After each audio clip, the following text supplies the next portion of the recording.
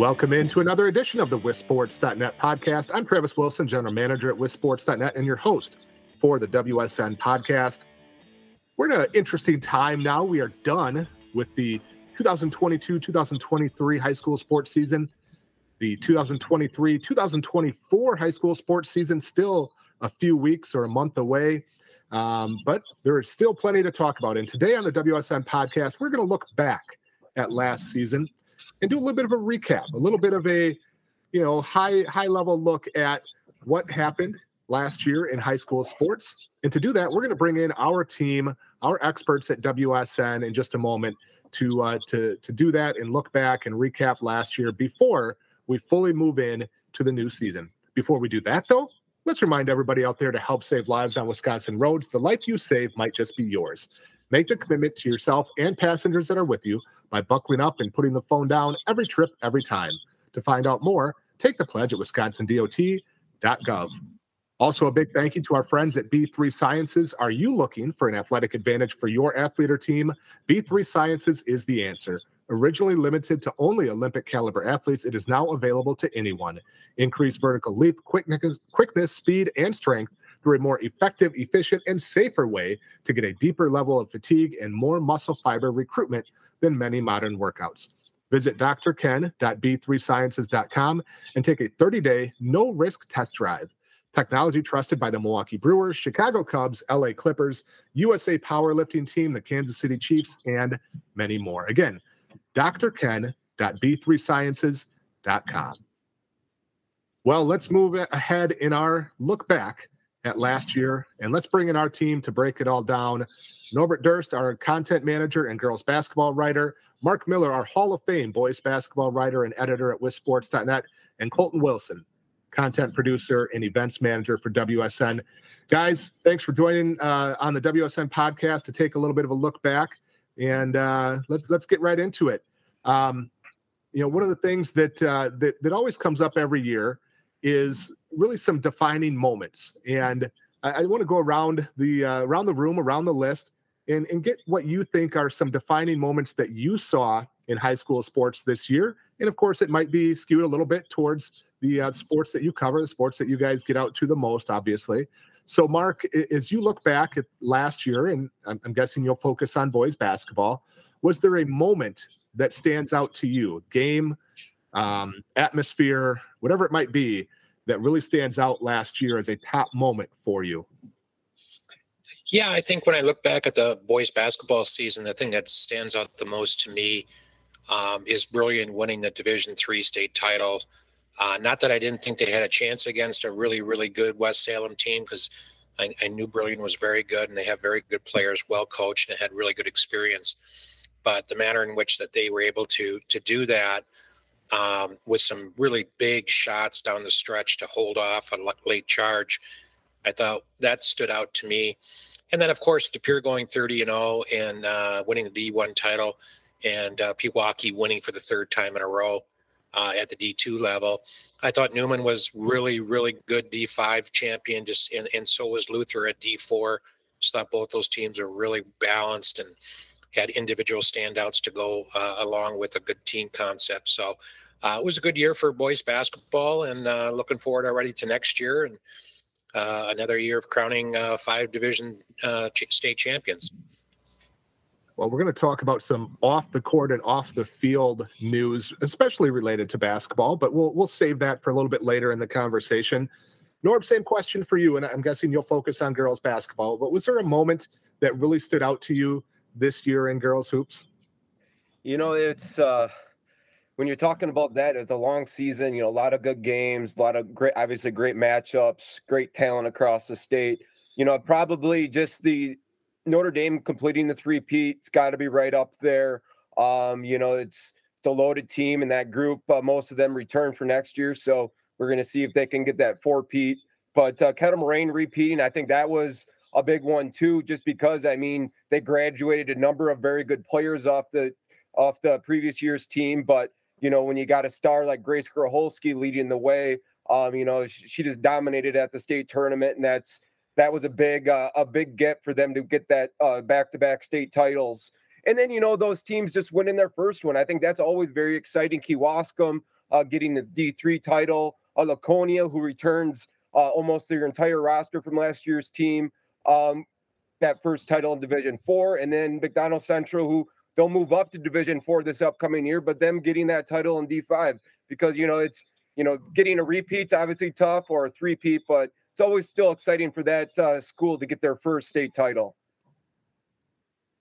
Colton, question turns to you. Anything that stood out as a top moment for you as you were watching and following high school sports this year? I think my favorite moment as far as in-person viewing had to be the D2, both the semifinal games of boys basketball this year. The first Nicolay and Pewaukee 2-point game. Davion Hanna was incredible on the court for Nicolay, and then Milan Momsilovic was equally, if not more impressive for Pewaukee. And then that second semifinal game between Whitnall and La Crosse Central, we'll always remember, that call that got made right as the buzzer sounded. So those two games stick out vividly in my brain from this past sports season. As I look back at, the things that I saw this year, I watched a number of boys basketball games, certainly at the state tournament, most of the time. And then the football games that I covered, a lot of what I think about kind of focused around Catholic Memorial in high school football, where right out of the gates, week 1 this year, I got a chance to go down and watch Catholic Memorial play Franklin in a matchup of defending state champions at that time, as Franklin had won D1 the previous year and Catholic Memorial had won Division 4. We've seen that a few times in recent years, but it's still pretty special when you get to see defending state champions square off. And then a little bit later in the year, Catholic Memorial played another defending state champion as they took on Pewaukee. So that was pretty unique, getting a team that played 2 defending state champions. There was a lot of buzz about Catholic Memorial this year. Were they the best team in the state? They had an incredibly talented roster.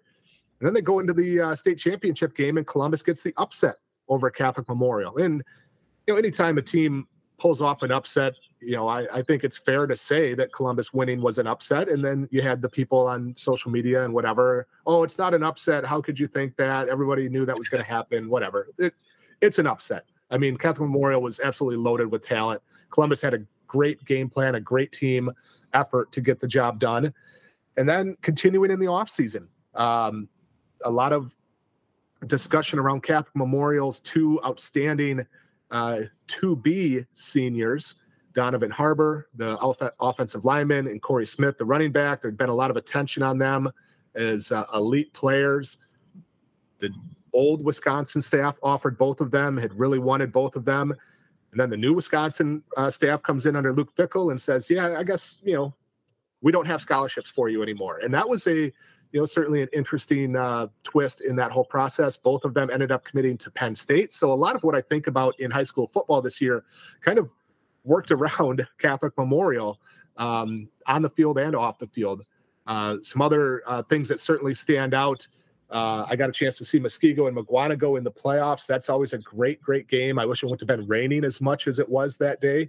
But that was also the day for our first ever WSN live stream game, as we streamed a level 3 game between Kettle Moraine and Sun Prairie East. Again, not the greatest weather conditions. It was rainy, not the best for a broadcast, but really outstanding work by the crew that we work with at My People Creative and Dan Brunner and the whole group that put that game on. And a little tease for everyone. We've teased this before, but we are going to be doing a live stream every week this fall as part of our Thursday night throwdown series. We are announcing those games, the schedule for our Thursday night throwdown series next week. We have incredible games lined up as part of our live stream. Top teams in the state, multiple areas and locations. We've had a chance to work with some schools to very generously move games to Thursday so that we can provide that high level spotlight for them. We're really looking forward to it. We'll have that schedule announced next week. And then actually at the state tournament, at the state finals for football, my game of the state finals was actually Kimberly and Mugwanago. came right down to the end. Kimberly scored late to get the win over McGuanago, who unfortunately had lost Win Stang, their all-state running back, to injury early in the game. So those are some things that stood out to me. It might be a crossover question, but I'll ask it anyways. Norb, was there a particular game that you look at and say, that was the best game I saw all year? And it doesn't have to be at the state tournament necessarily. Sometimes the best games are at sectionals or regionals or a huge conference game. Was there a game that you looked at in girls basketball and said, that was the best game of the year? There's obviously a lot of good games. I'll stay away from the state tournament just because, there's a lot of good ones there and a lot of people got to see those ones. I'd probably point to Notre Dame at Hortonville. Hortonville started the game out awesome. I think they were up by 16 at the break. And Rainey Wilson was just terrific in that game. But then Notre Dame, like they usually do, they just storm back, and their defense and the way they can really run the floor when they get going is they're a tough team to beat. They can hit the three really well. And I mean, that's why they've won three straight Division II state titles. But just the atmosphere there was great. It was a Saturday day game, which not normal, but I thought it was a great atmosphere. Obviously, a great game to watch. Heading into the, I believe it was a January, February type non-conference game. So those ones are always exciting at that time of the year, just because of, the excitement that we're heading into the postseason with. And also I need to say, while the game itself was pretty exciting, Sydney Cherney dropping 50 when I saw Reedsburg play Monona Grove, and Reedsburg beat Monona Grove in that game. That was a very exciting game to be at as well. All right, Mark, I'll ask you, what was the best game that you saw in person this year? Yeah, I think anytime you go to the games, it's fun. The conference showdowns on Friday nights are really a lot of fun, between rivals. But as I look back at it, I think that the game that I enjoyed the most this past year was a non-conference game late in the year between Columbus and Fall River at Fall River. Number one, the gym was absolutely packed, and it's a small gym, but made for a great atmosphere. And a lot of those guys that really performed well for Columbus on the football field in that upset win over Catholic Memorial were instrumental in a great basketball season that they had as well. And Columbus came out of that game with a win, but I thought both teams really played hard, really played well. A couple individual standouts in that game. And it just was a fun night of being in the gym and, watching two schools that normally don't play, but that are located fairly close to each other. And both had highly successful teams, obviously, with Columbus making it to the sectional final before losing to Lakeside Lutheran. And, of course, Fall River making it all the way to the Division V state tournament. I just recall that game in particular as a fun one to be at, with a lot of atmosphere and kids just giving it their all. And, at that time of the year, I think it was in February, everyone's in tip-top basketball shape. And, there's no secrets between the two teams because they're scouted so well. So I just thought that game kind of stands out in my mind. Colton, you'll have to come off mute to answer this one, but what was the best game that you saw in person this year? Maybe it's one that you were a part of as a coach, I don't know, or one at the state tournament. What would be your pick? As you had mentioned, with coaching, I don't get to see too many basketball games in person outside of sectional and state basketball. So I will use one personally that from Richland Center. We got the opportunity to host Kenosha Indian Trail, one of the bigger D1 schools in the state this year. And the night before, we had gone to Platteville, and we got I think we had a running clock on us. It was a bad loss to a really good Platteville team, and host a Kenosha Indian Trail team that's got a D1 recruit in MJ Stackhouse. And, beforehand we had our alumni tournament. So there was 50 to 60 alumni in the gym, and we were down 20 at one point to Kenosha Indian Trail. We battled back, and we actually had the lead. We were up 1 with 5 or 6 seconds to go. Ended up losing by 2, but that's one that, just with all the circumstances, the loss before, all the alumni in the house, that was a pretty fun game to be a part of.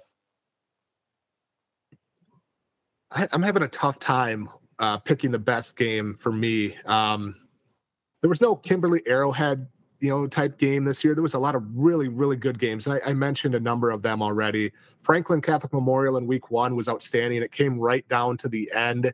But it's week 1. It's non-conference. There was a very good crowd, but there wasn't that conference feel or that playoff feel. I mean, it was still, relatively light out by the time, most of the game. I don't know.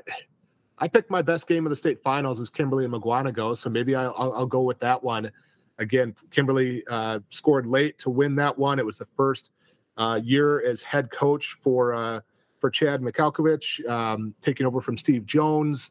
Mugwanago came in, just riding high, win staying, put up huge numbers all year, and then he gets injured. So there was a lot in that game. So I guess maybe I'll go with that one. I have to give a special mention to Mondovi and Darlington. That was an outstanding level 4 game that I was at. And again, Muskego Mugwanago, level 3 in the rain. Very good game as well. And of course, Columbus upsetting Catholic Memorial. Let's take another reminder before we move on. We'll talk about some players and some other off the court and field items to wrap things up. But before we do that, let's remind everybody to help save lives on Wisconsin roads. The life you save might just be yours.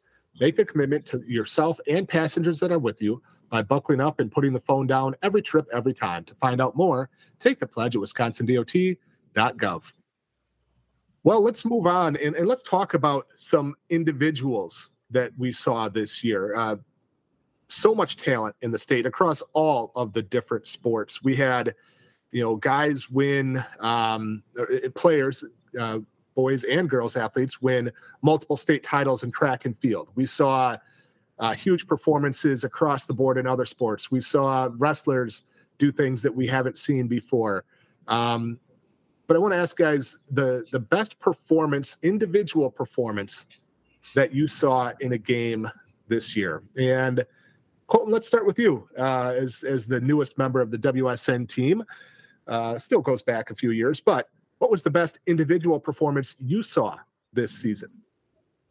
I'm going to steal it from your neck of the woods and one of your top games, but we got to see the Bruno kid from Columbus at our Gridiron Showcase last July, and he was extremely impressive in that. And then at the state football game, he ended up putting up close to 200 yards rushing, a couple touchdowns, then ended up having 10 tackles on defense. And like you had said, that Catholic Memorial team, regardless of what anyone said, had come in as quite the favorite in that state championship game. And Colton, great name, really had a great game.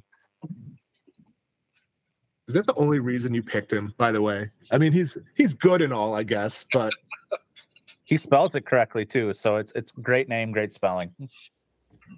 All right. Let's go to Mark. The best individual performance that you saw this season. Yeah, I would have to go with Rico Yarborough from Beloit Memorial, who put up 48 at Sun Prairie East in January. I was at that game, and I knew Rico was a good player with a big upside, and he really came. He really exploded the last month of the season. He had that 48 points that against Sun Prairie East in the game I was at, and then about a month later, he threw up another 48 against Madison West, and he also had a 61-point game in February against La Follette in a very high-scoring game. So, Rico was able to hit threes. He scored around the basket. He ran the court, dunked a few times. He's going to a junior college next year, and at 6'6", 6'7", with the length he has, he's a guy that's going to be very interesting to monitor his progress over the next 2 years to see how he develops, because he has big upside, and he showed that in the last month of the regular season and ended up being a first-team all-conference player in the Big 8 conference. All right, Norb, you might have mentioned your pick here, but your best performance individually that you saw this season.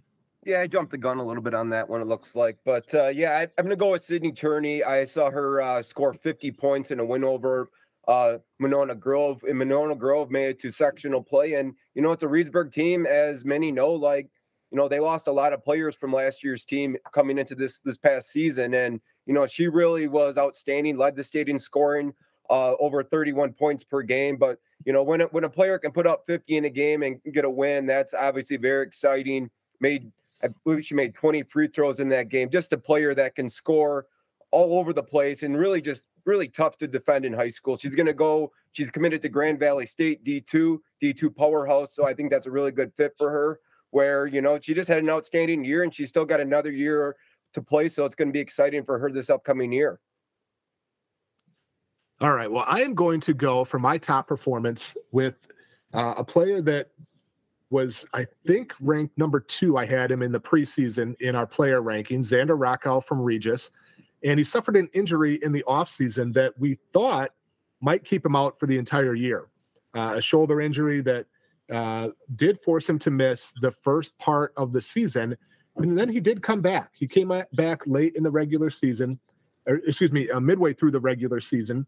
And I got a chance to see him against Mondovi. He was still kind of working his way back in. At that time, he was only playing offense, was not playing defense to try to limit the exposure and impact on that shoulder. And then later in the year, in the state finals against Shiocton, he just looked like a man amongst boys out there. He ran for 251 yards, a new Division VII state record, 3 touchdowns, only 16 carries, averaged over 15 yards per carry. Did play some defense there, and just looked like the guy that we thought he would be coming into the season. He's a preferred walk-on commit to Minnesota. Would have liked to seen him end up with the Badgers in some capacity. They didn't offer him as even a preferred walk-on until after he had already committed to Minnesota.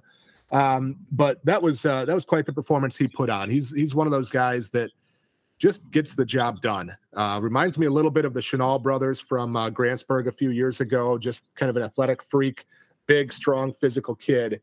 And what he did in that D7 title game was just really, really impressive. So I'll go with Xander Rockow.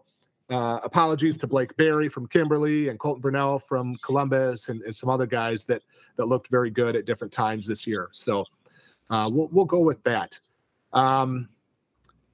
It wouldn't be a high school sports season without some kind of controversy off the field or not related to the games themselves. And we saw a little bit of that this year. We go back to the last fall, and there was an issue with an ineligible player from Amherst football team that caused them to have to forfeit some games and thus miss out on the playoffs. They took it to court. There was a court hearing. The judge ultimately ruled against Amherst, and they were out of the playoffs. But there's always things like that, unfortunately, that come up. And then there's also things that are presented as rules changes or tournament changes or different things. And I want to spend a little bit of time talking about that, guys, because that certainly did garner a lot of discussion this year. And before I do that, I want to highlight something that just came out today that I think is really intriguing, because it really opens the realm of opportunity for technology to further come into high school sports. And that is the NFHS just announced today changes to rules in high school baseball. The NFHS is the National Federation of State High School Associations. They set the playing rules for high school sports. They're going to allow the use of one-way communication devices between a coach in the dugout and a team's catcher for the purposes of calling pitches beginning in 2024 for this upcoming season. So we have seen that in Major League Baseball, where they have communication devices that go from the catcher to the pitcher. I can't remember if they have one that goes from the dugout to the catcher, but it's a really interesting opportunity to involve technology in the game a little bit more. We'll see how that's utilized in things like that, but it does remind me a little bit of one of our great partners, Go Route, who has similar communication devices that are utilized frequently in football. They've done a great job for practicing and putting things, into practice plans where players have essentially phones in a wristband that they can either put on their wrist or on their belt. The coach can call the play, including a diagram from an iPad. It goes to their device. They don't have to huddle up and signal or ask, what am I supposed to do on this play? It really helps with getting reps in practice. And Norb, you might know this, but Reedsburg has utilized that for the last couple of years in practice to get more reps. I've seen them up on the practice field doing that. Your nephew Danny is on the Reedsburg football team, as well as my son Brett, and really allows them to get more practice reps in. And I believe Go Route has indicated they're going to make devices for baseball like what they just allowed. So really some interesting technology advances that could be on the horizon. We'll see if that translates to, I know in, I think it's NCAA football, they're going to allow Go Route to institute devices down the road. They just did it as a pilot for a high school all-star game in Pennsylvania, where they actually used that to call plays in the high school all-star game. So pretty interesting stuff. I just wanted to make mention of that. One of the big continued talking points has been the competitive equity, and there was a competitive equity plan that was finally announced and put out this year. And I know we've talked about it at different times. I don't want to beat it to death too much, but now that we know what it will be, and now that we have also done the math to determine, okay, who's already going to move up in state tournaments with some of the updated projections that we had done, I want to spend a little bit of time talking about it. And Mark, you've been doing this longer than any of us. Just your thoughts on kind of the evolution in the history of competitive equity, public-private, rural-urban, all that good stuff that goes back to when the private schools joined the association in 2000. Just kind of your thoughts on where things have gone and how we've gotten to this point. Yeah, well, before I do that, I want to go back to your previous question about individual performances, and I just want to make sure that I give a shout out to Eric Kennedy, setting the state record for most points in a state tournament game when he had 51 in the semifinals against St. Mary Catholic. I thought that was obviously just an incredible performance. So certainly that would probably be my number one individual performance from last year. Can we give a runner-up performance to Eric's mom on the sidelines at the state tournament as well? Yes. Jenny Kennedy was as fun to watch on the sidelines as Eric was on the court, I think. Yes, she's a very intense assistant coach and a very good coach at that. As far as the equity goes, I don't know if this is the right move or not. I get that people, want to see some changes made, but it reminds me a little bit of the Division III schools in Minnesota when St. Thomas was just winning everything, and they kicked them out of the league despite the fact that they were one of the original members of the league, and then of course now they're in Division I for most sports. So, is it fair to have like a Brilliant, for example? They had a great run of seniors that graduated this spring, and but now they're gone, right? So their success is going to be laid upon the kids behind them who aren't going to be as gifted. I mean, they're not going to have a Jeremy Lorenz in that class. So when you look at it like that, it's kind of like, well, that doesn't really make any sense, to make a school move up a division just because they won a couple state titles in a row. And then, when you look at Pewaukee and D2, I mean, certainly the last 3 years when they've won state titles, many believe that at least one or two of those teams, if not all three, would have challenged for the Division I state title. I guess the point being that if they did move up, that would give other teams a chance in D2. I'm not really sure that is what we're all about here. Pushing teams up or whatever, appealing to maybe play in a lower division. You should play where you're supposed to play, whether that's based on enrollment alone, I guess, is a question. I know that we've talked about free and reduced lunch and urban and rural and public and private until we're blue in the face. Is it fair for, the Division V schools to play teams like Newman Catholic and McDonald Central, who have bigger areas to draw from as private schools? Maybe it's not essentially fair, but, those schools also struggle in other sports. Newman, for example, this was probably their best boys basketball team in 25 plus years.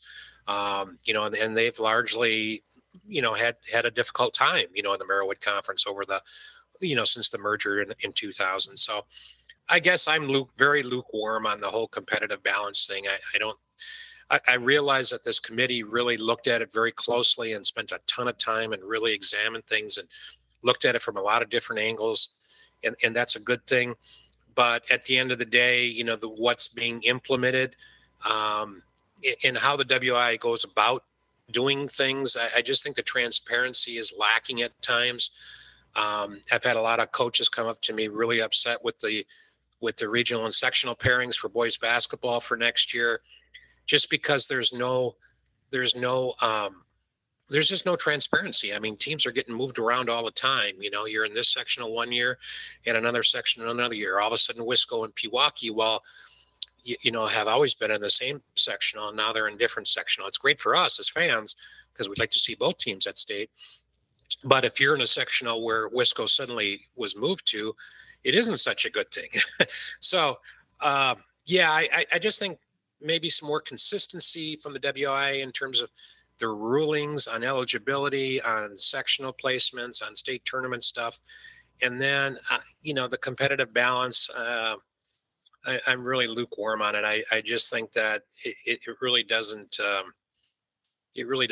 help anything. I mean, because like I said, in the Brilliant case, you're going to move them from 3 to 2, but when they're in 2, their team is a lot less gifted than when they were in 3.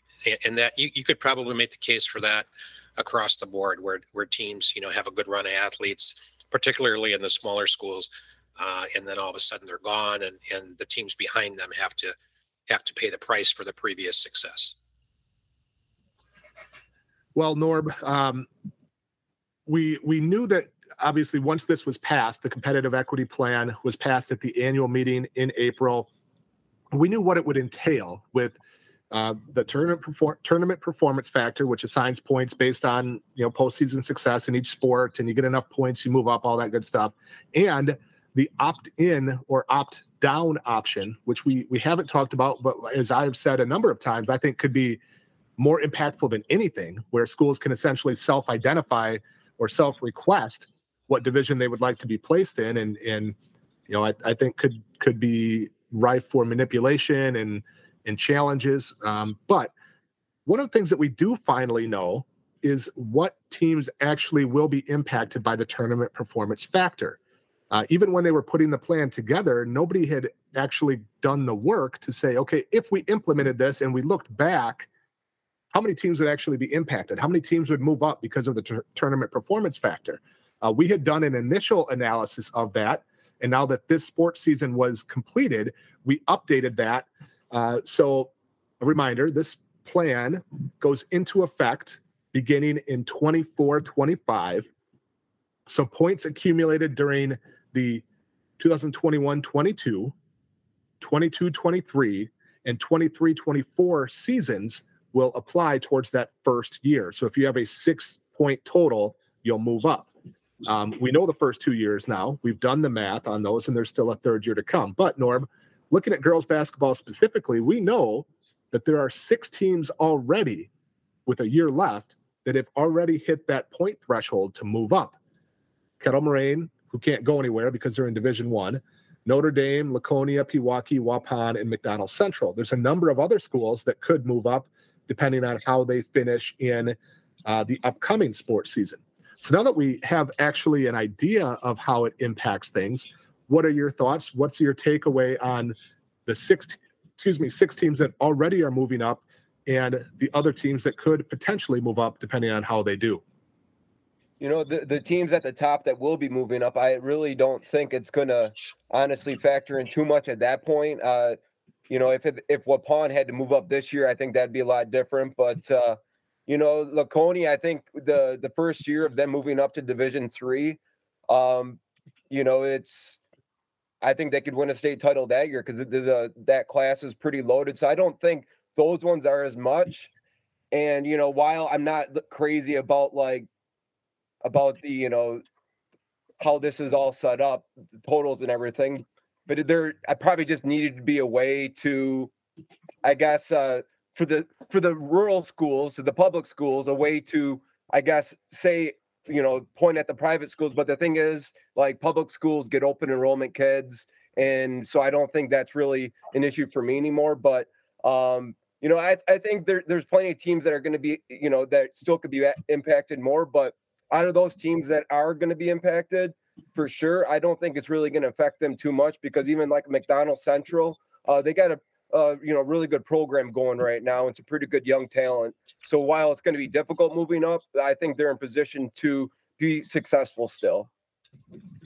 Colton, as you have looked over the list of teams in all different sports that we already know will move up a division in 24-25 when this first goes into effect, does it seem like the right number of schools going up? Does it seem like the right schools going up? Does it seem like too many are being impacted by this, perhaps? What are your thoughts on the tournament performance factor portion of the competitive equity plan? If you were to ask our Facebook comments, it only affects small schools.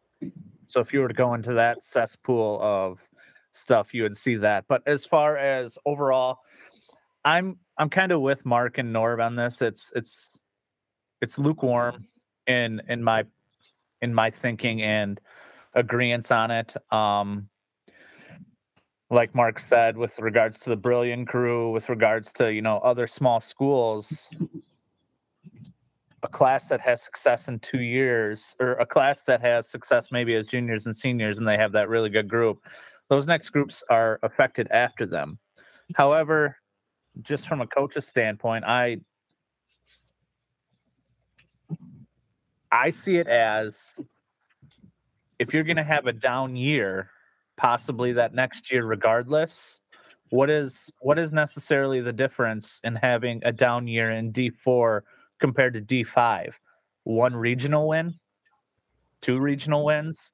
Is it a big difference that, is that regional title, would you have had a lot better chance to win that in D5 as compared to D4? That's kind of where my head is at with regards to it. Looking at it from a football perspective, I guess it shouldn't be surprising that the sport with the most impacted teams already is football, because there's more divisions in football than any other sport. But there's already 7 teams that we know that will meet the point threshold and move up in a couple of years. And there's a whole bunch of teams that are awfully close to meeting that point threshold. If they get to level 3 or beyond, there's a lot that could move up. We could have 12 teams in football that have to move up. And the interesting part about football is you have to fill 32 team brackets. So every team that moves up has a corresponding move of somebody else having to move down. So that's the other interesting part of that whole concept and process. As I looked over and I put together the points and accumulated everything, I guess I was a little surprised at how many teams had already met that point threshold. I mean, I think it's something that should be reserved for the elite of the elite, the best of the best. I mean, I've heard from a lot of people in football about how you could not get to Madison at all and still get moved up. Because if you play in the level 4, which is the state semifinals, that's not in Madison. You play in level 4 for 3 years in a row and lose all 3, you're going up, which is, I understand it. You're not, in the state finals, but you are at the same level, obviously, as teams that make it to the state semifinals in basketball where they're at the state tournament. As I've said before, I like the idea of the plan where you're addressing the outcome instead of trying to address all of the variables that go into successful programs. I would like to see a longer window for teams, as you guys have mentioned. If you have one good class that has good years as juniors and seniors, and then things drop off, that can cause you to move up. And it's not necessarily an indication of your program. It's an indication of one group or one class going through. So I would like to see a longer threshold, which is more indicative, in my opinion, of the dominance of your program. So that's something that I thought And again, I was surprised at how many total, not just in football, not just in basketball, but across all of the sports, how many teams would be impacted by this. And like I said, we'll see another whole bunch of teams across all the different sports that will get more points next year and have to move up. So if people have questions about the plan, I certainly would encourage them to check out the articles and the resources that we have available or that are available on the WIAA site to get a better idea and understanding of it. One thing that I don't know if people fully grasped in the lead up in the discussion of this plan, because I didn't even realize it until very recently, is that for sports where there is a team tournament and an individual state tournament, so that would be wrestling, tennis, gymnastics, golf, a couple of those I'm forgetting right now. But for any of those sports where there are team individual state tournaments, if you are an individual competing in the individual state tournament and your team has to move up because of the tournament success factor, you also have to move up in the individual state tournament, which to me is just it's a tough pill to swallow, I think. And the fact that I'm not even competing on a team as part of a team, but I have to move up. I could, there could be an athlete that won 2 state titles in a row, but their team wasn't very good, so they didn't get any team impact. I'm an average player or, maybe the 5th best player in the state, and I happen to have a good team around me, so now I have to move up in the individual state title or state championship, but the 2-time defending state champion doesn't. That doesn't quite sit right with me. Norb, I guess your thoughts on that idea of the team being tied to the individual as well, at least from a tournament success factor to tournament performance factor component?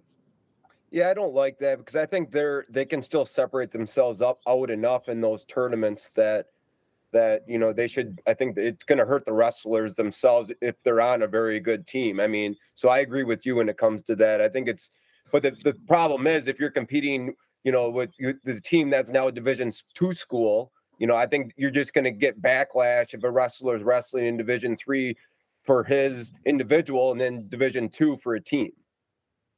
And it's probably the issue that the WI doesn't want to deal with that kind of kickback.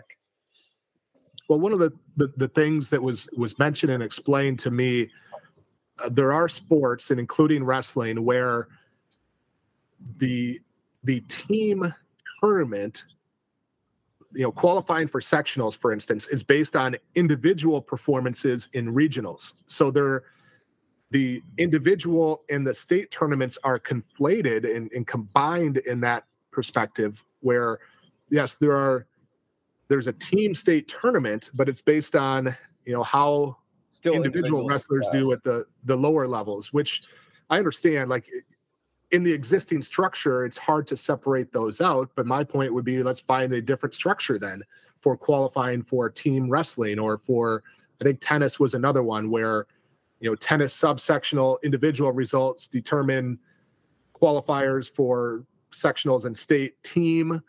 So I understand how, because they are kind of mixed together, it's difficult, but there's other sports where I don't believe from an individual and team perspective that they're combined, like they're completely different state tournaments, but they're still both impacted. And we should also add that that track and field,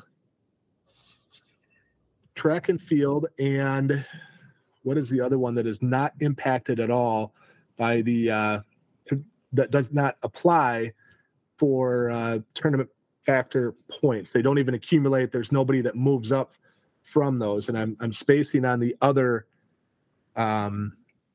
state tournament now. Let's see. Swimming. I'm sorry. Swimming and diving. Boys and girls swimming and diving is the other one where they have team components, but there's no tournament performance factor that's applied. And I don't recall seeing the rationale for that. Like, why can't you apply it for track and field, for instance? I don't know. There must be something in qualifying or how they're structured that doesn't allow it, I guess. Although at the same time, as someone had mentioned to me the other day, and I've kind of long wondered and felt, in an individual sport, does it make sense to have divisions? Like, teams, obviously, you understand there's a bigger draw, there's more more players to come in and be part of a team to be successful and all that other stuff. But individual sports, it's one-on-one. I mean, yes, there are resources, differences and those kinds of things between bigger and small schools, but ultimately it's one-on-one. So I don't know. Interesting stuff. Again, we've got a ways to go before this is actually implemented. There will be more points accumulated next year. I am really, really interested to see how many teams request to opt down in the rationale that they use, and how many, you might look at and say, why? Like, you're doing fine. That's a big part that we don't know yet. We won't know for a little bit. So we'll see. We'll move on though, because we could spend a whole lot longer talking about that. I do want to talk about the basketball proposals that were proposed by the Basketball Coaches Association. We have not talked about those since they were voted on collectively. Did have a great conversation with WBCA Executive Director Jerry Pettigrew a couple weeks ago about his thoughts on it. But want to get you guys' thoughts on in reaction to the votes, where the shot clock was voted down at the Board of Control level, and the opportunity to add 2 more Division I teams at the state tournament, bringing that total to 6, adjusting the divisional cut line slightly. That was voted down at the advisory council level a couple weeks ago by the WIAA. Mark, we'll start with you as the veteran member of our crew. Thoughts on WIA shooting down a shot clock, shooting down 6 Division I teams at state, and filling that Thursday morning session? Yeah, I mean, I was hopeful that the 6 Division I teams would potentially pass. I understand why it didn't. They want to get some feedback from all the Division I coaches. We're at 70 schools now in Division I, and every year it's getting smaller because they have kept that 1,200 and above enrollment in place. So getting feedback from those 70 schools, because when you have 6 teams, you're obviously going to have 2 buys. How do the coaches feel about that? Are they okay with that? I know some coaches aren't, but many others are. So maybe next year they can send out a survey and get some feedback and have some data to actually have in front of them when they vote on it again. And then I think the bigger picture there is that we have too many. There's an imbalance between the large schools and the small schools as far as who advances to the state tournament. When you have 8 schools with enrollments of 600 or above go to state, and 12 600 or below go to state, that doesn't seem like the best solution. I realize we have more smaller schools, and no one's saying that small schools should not be a big part of the state tournament, but I do think that the state tournament needs a boost, and I'm not sure what that would look like. I think if we look at other states in the Midwest, we might want to examine and see how they do it and what's been successful for them, and maybe what isn't working. But I just think that our state tournament needs a boost. We haven't come close to a sellout in years. Some of the sessions are very poorly attended, and yet it's still a great event. But I think we can make it better. My solution would be to go back to 8 Division I teams at state, and maybe we go eight teams in 4 divisions, and spread it out over a few more days, and maybe we might have to use a different location. But I do think it needs a boost. As far as the shot clock goes, I kind of go back and forth with that. I mean, I think it would help in some cases. In most cases, teams are shooting the ball under 30 or 35 seconds anyway. And I do think that there is a lot to be said for the underdog, like a Kenosha St. Joe's, for example, playing a very deliberate style of game to keep themselves in the game against a more talented opponent. And You can still do that with a shot clock, but I think it's maybe a little easier to do without a shot clock, and yet at the same time, it's not easy to do at all. So for all those that say it adds a whole new level of strategy, if you bring in a shot clock, I think it also takes out some strategy. So the logistics of a shot clock are difficult. I know other states have done it, so it's possible. And I think eventually the shot clock will probably be here. But it seems like we've gone down this road, as you know, Travis and Norb and Colton, we've gone down this road several times now, and it seems to have momentum, and then it just kind of filters away, and the WI says no. So I'm not sure where it goes from here. If the Basketball Advisory Committee will bring it up again next year, it's possible. I know the WBCA is very much behind adding a shot clock, but I think for the foreseeable future, we aren't going to see it. I do want to add, because there was some mention of this when the 6 Division I teams was defeated. There was a survey done by the WBCA last year when this idea was first introduced. They surveyed on that idea of 6 Division I teams at state versus the current structure. It was a slightly different plan at that time in terms of the divisional cut lines were different than what they were in this plan. But at that time, of 70 Division I coaches polled, boys and girls, all but 5 Division I coaches supported the idea of 6 Division I teams at state. And obviously that means the top 2 teams get a bye. So the WBCA has surveyed on this idea before, and I don't know if that made it to the groups that were making the decisions, but across the spectrum of all divisions, it was supported substantially to have 6 Division I teams at state. And I want to say it was around 70%, 72%, I believe, had supported that idea across all divisions, boys and girls coaches. So there's support for it amongst the coaches. And as I've said, and as I've argued, as I presented last year, this idea initially, if the WI is looking to raise revenue, this is the easiest thing to do. Just add 2 more teams to that morning session on Thursday and keep it nice and simple. Going to 4 divisions of 8 teams, going to something else is much more complicated. It involves renegotiating leases and rental agreements and television contracts and much more than just adding a couple teams. So, yeah, I will add as well, everybody knows out there, I think by now, I'm not a proponent of the shot clock. I don't think it will significantly impact the game positively. I think it will be a net neutral overall, while spending $5 or $10 million around the state on shot clocks. But I do think it is time that it goes before the membership for a vote. There was a survey done by the WBCA of schools this past winter. The schools at that time did not support it, but it was just a survey. It was not all member schools. There was nothing binding about it. And even if the WIA Board of Control had voted for the shot clock this June, it still would have had to go to the membership for final approval next April. And I think it's time for an up or down vote, a yes or no vote. Otherwise, everybody's just kind of in limbo here. The WBCA has indicated they're going to continually bring this idea back. They don't want to be the last state to have a shot clock.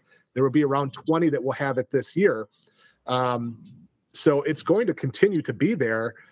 And because there has not been an up or down vote from the schools, it will continue to just be in limbo. So while I don't support it, I would have supported the WBCA board passing it so that it could go on to the membership for a vote. Norb, on to you. Your thoughts on the WI defeating a shot clock and defeating the 6 Division I teams at state with the revised divisional placements. Well, not surprised on the shot clock. I mean, all those reasons. And I think the big thing is there's a huge separation between coaches and administrators in the state. I think until administrators find value in the shot clock outside of just, again, just the bigger schools or, or how it can help the smaller schools. I think that's obviously the big gap there.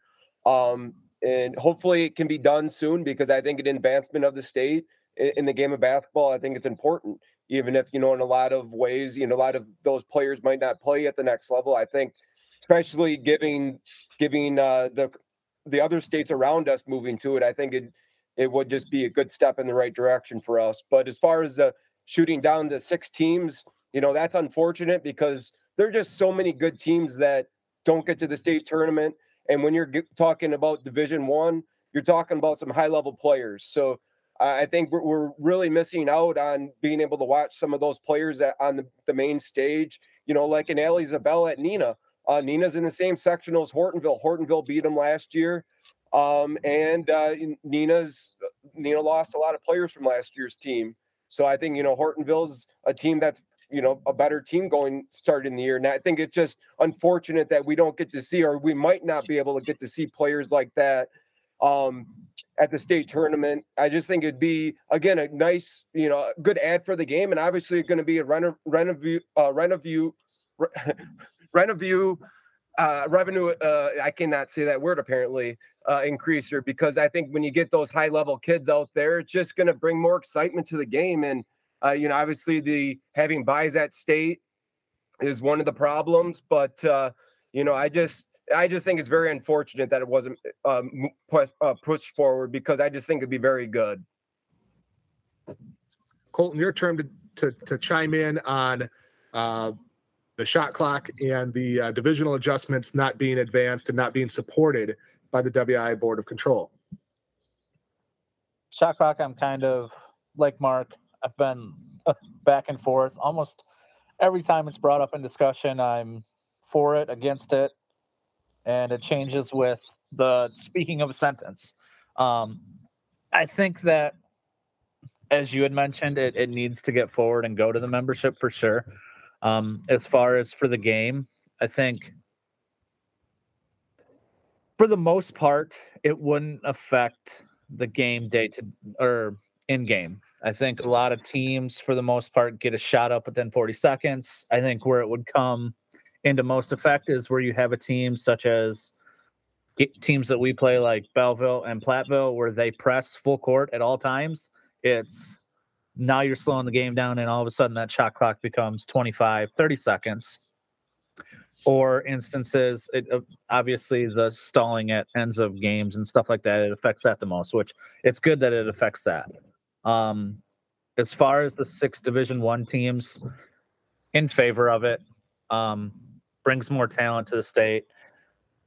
How much that would correlate over to attendance outside of those 2 schools' fan bases, does adding 2 Division I teams, does that bring in a bunch of pedestrian spectators? That'd be something that I'd be interested to either see a survey of random basketball goers or whatnot. But what is the reason that the average Joe, the people that used to go to state every year, what's the reason that decline is happening?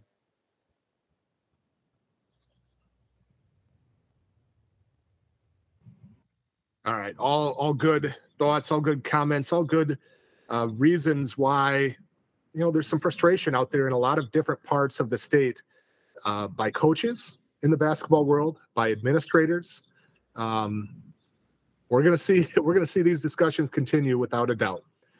Well, guys, we're going to wrap up here shortly. But before we do that, what else? What have we not touched on? What are other final parting thoughts about this past school year that maybe we haven't got to as we begin those preparations for the new season? Mark, let's start with you. Well, one thing that kind of stood out to me when I'm watching some of the state tournaments on television that aren't basketball, I thought that shortstop from St. Thomas More, Alicia, I think his name is, I thought he was really, really good. And I see that he's ranked number 1 in the state and is going, I think, to Louisville. And, as I got to thinking about it, baseball, we probably don't celebrate our state baseball kids enough. Like an Owen Miller now, playing well for the Brewers, regardless of the air last night. I just think that baseball is one of the hardest sports, if not the hardest, to excel at and get all the way to the big time, get all the way to the majors. The road is so long. There's so many guys that are playing it. So, guys like Alicia, and certainly there are obviously many more. Watching Craig Counsell's son play for Whitefish Bay was fun at the state tournament. Of course, they won the whole thing in Division I. Seeing Denmark, win back-to-back state championships, I think, I think maybe celebrating baseball a little bit more in our state. And I realize that University of Wisconsin still doesn't have a program, and yet we have the Brewers, and we have a couple minor league teams, and we have the Northwoods League, and we have good Division III baseball, and obviously UWM has a Division I program. But as I look back at it, the whole thing, I just wonder if volleyball's taken a huge step forward, and basketball's always been good, and football's always been good. But I wonder if maybe baseball is a sport that should be celebrated a little bit more than it is.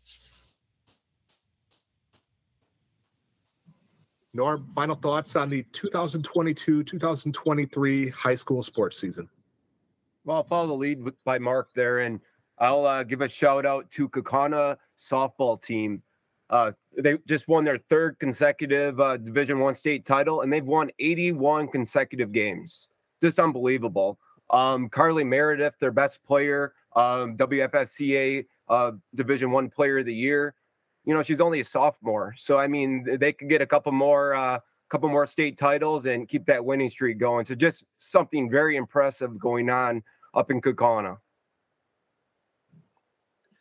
There's been some incredible softball players that have come out of the state. There's some young kids, right? Like I can't remember which team it was at the state tournament. Had a freshman maybe that was a pitcher that was really good. Makes you wonder, kind of like other sports, if Wisconsin softball can grab some of those kids and increase its level. I know they let go a coach a few years ago that had some success. So would love to see the women's softball program at UW, which plays at Goodman Diamond, grab some of those kids and have some success as well. Maybe get on par with. It'd be hard to get to the level of UW volleyball, but see them challenging for some Big Ten championships. Colton, up to you. Final thoughts on 2022-2023.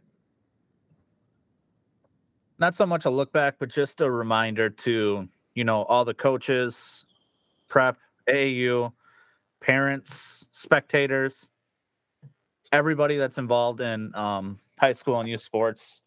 You're dealing with kids, and anymore, it seems year after year, there's more and more pressure on 13 to 18-year-olds to be at everything in the summer, be at everything in the off season.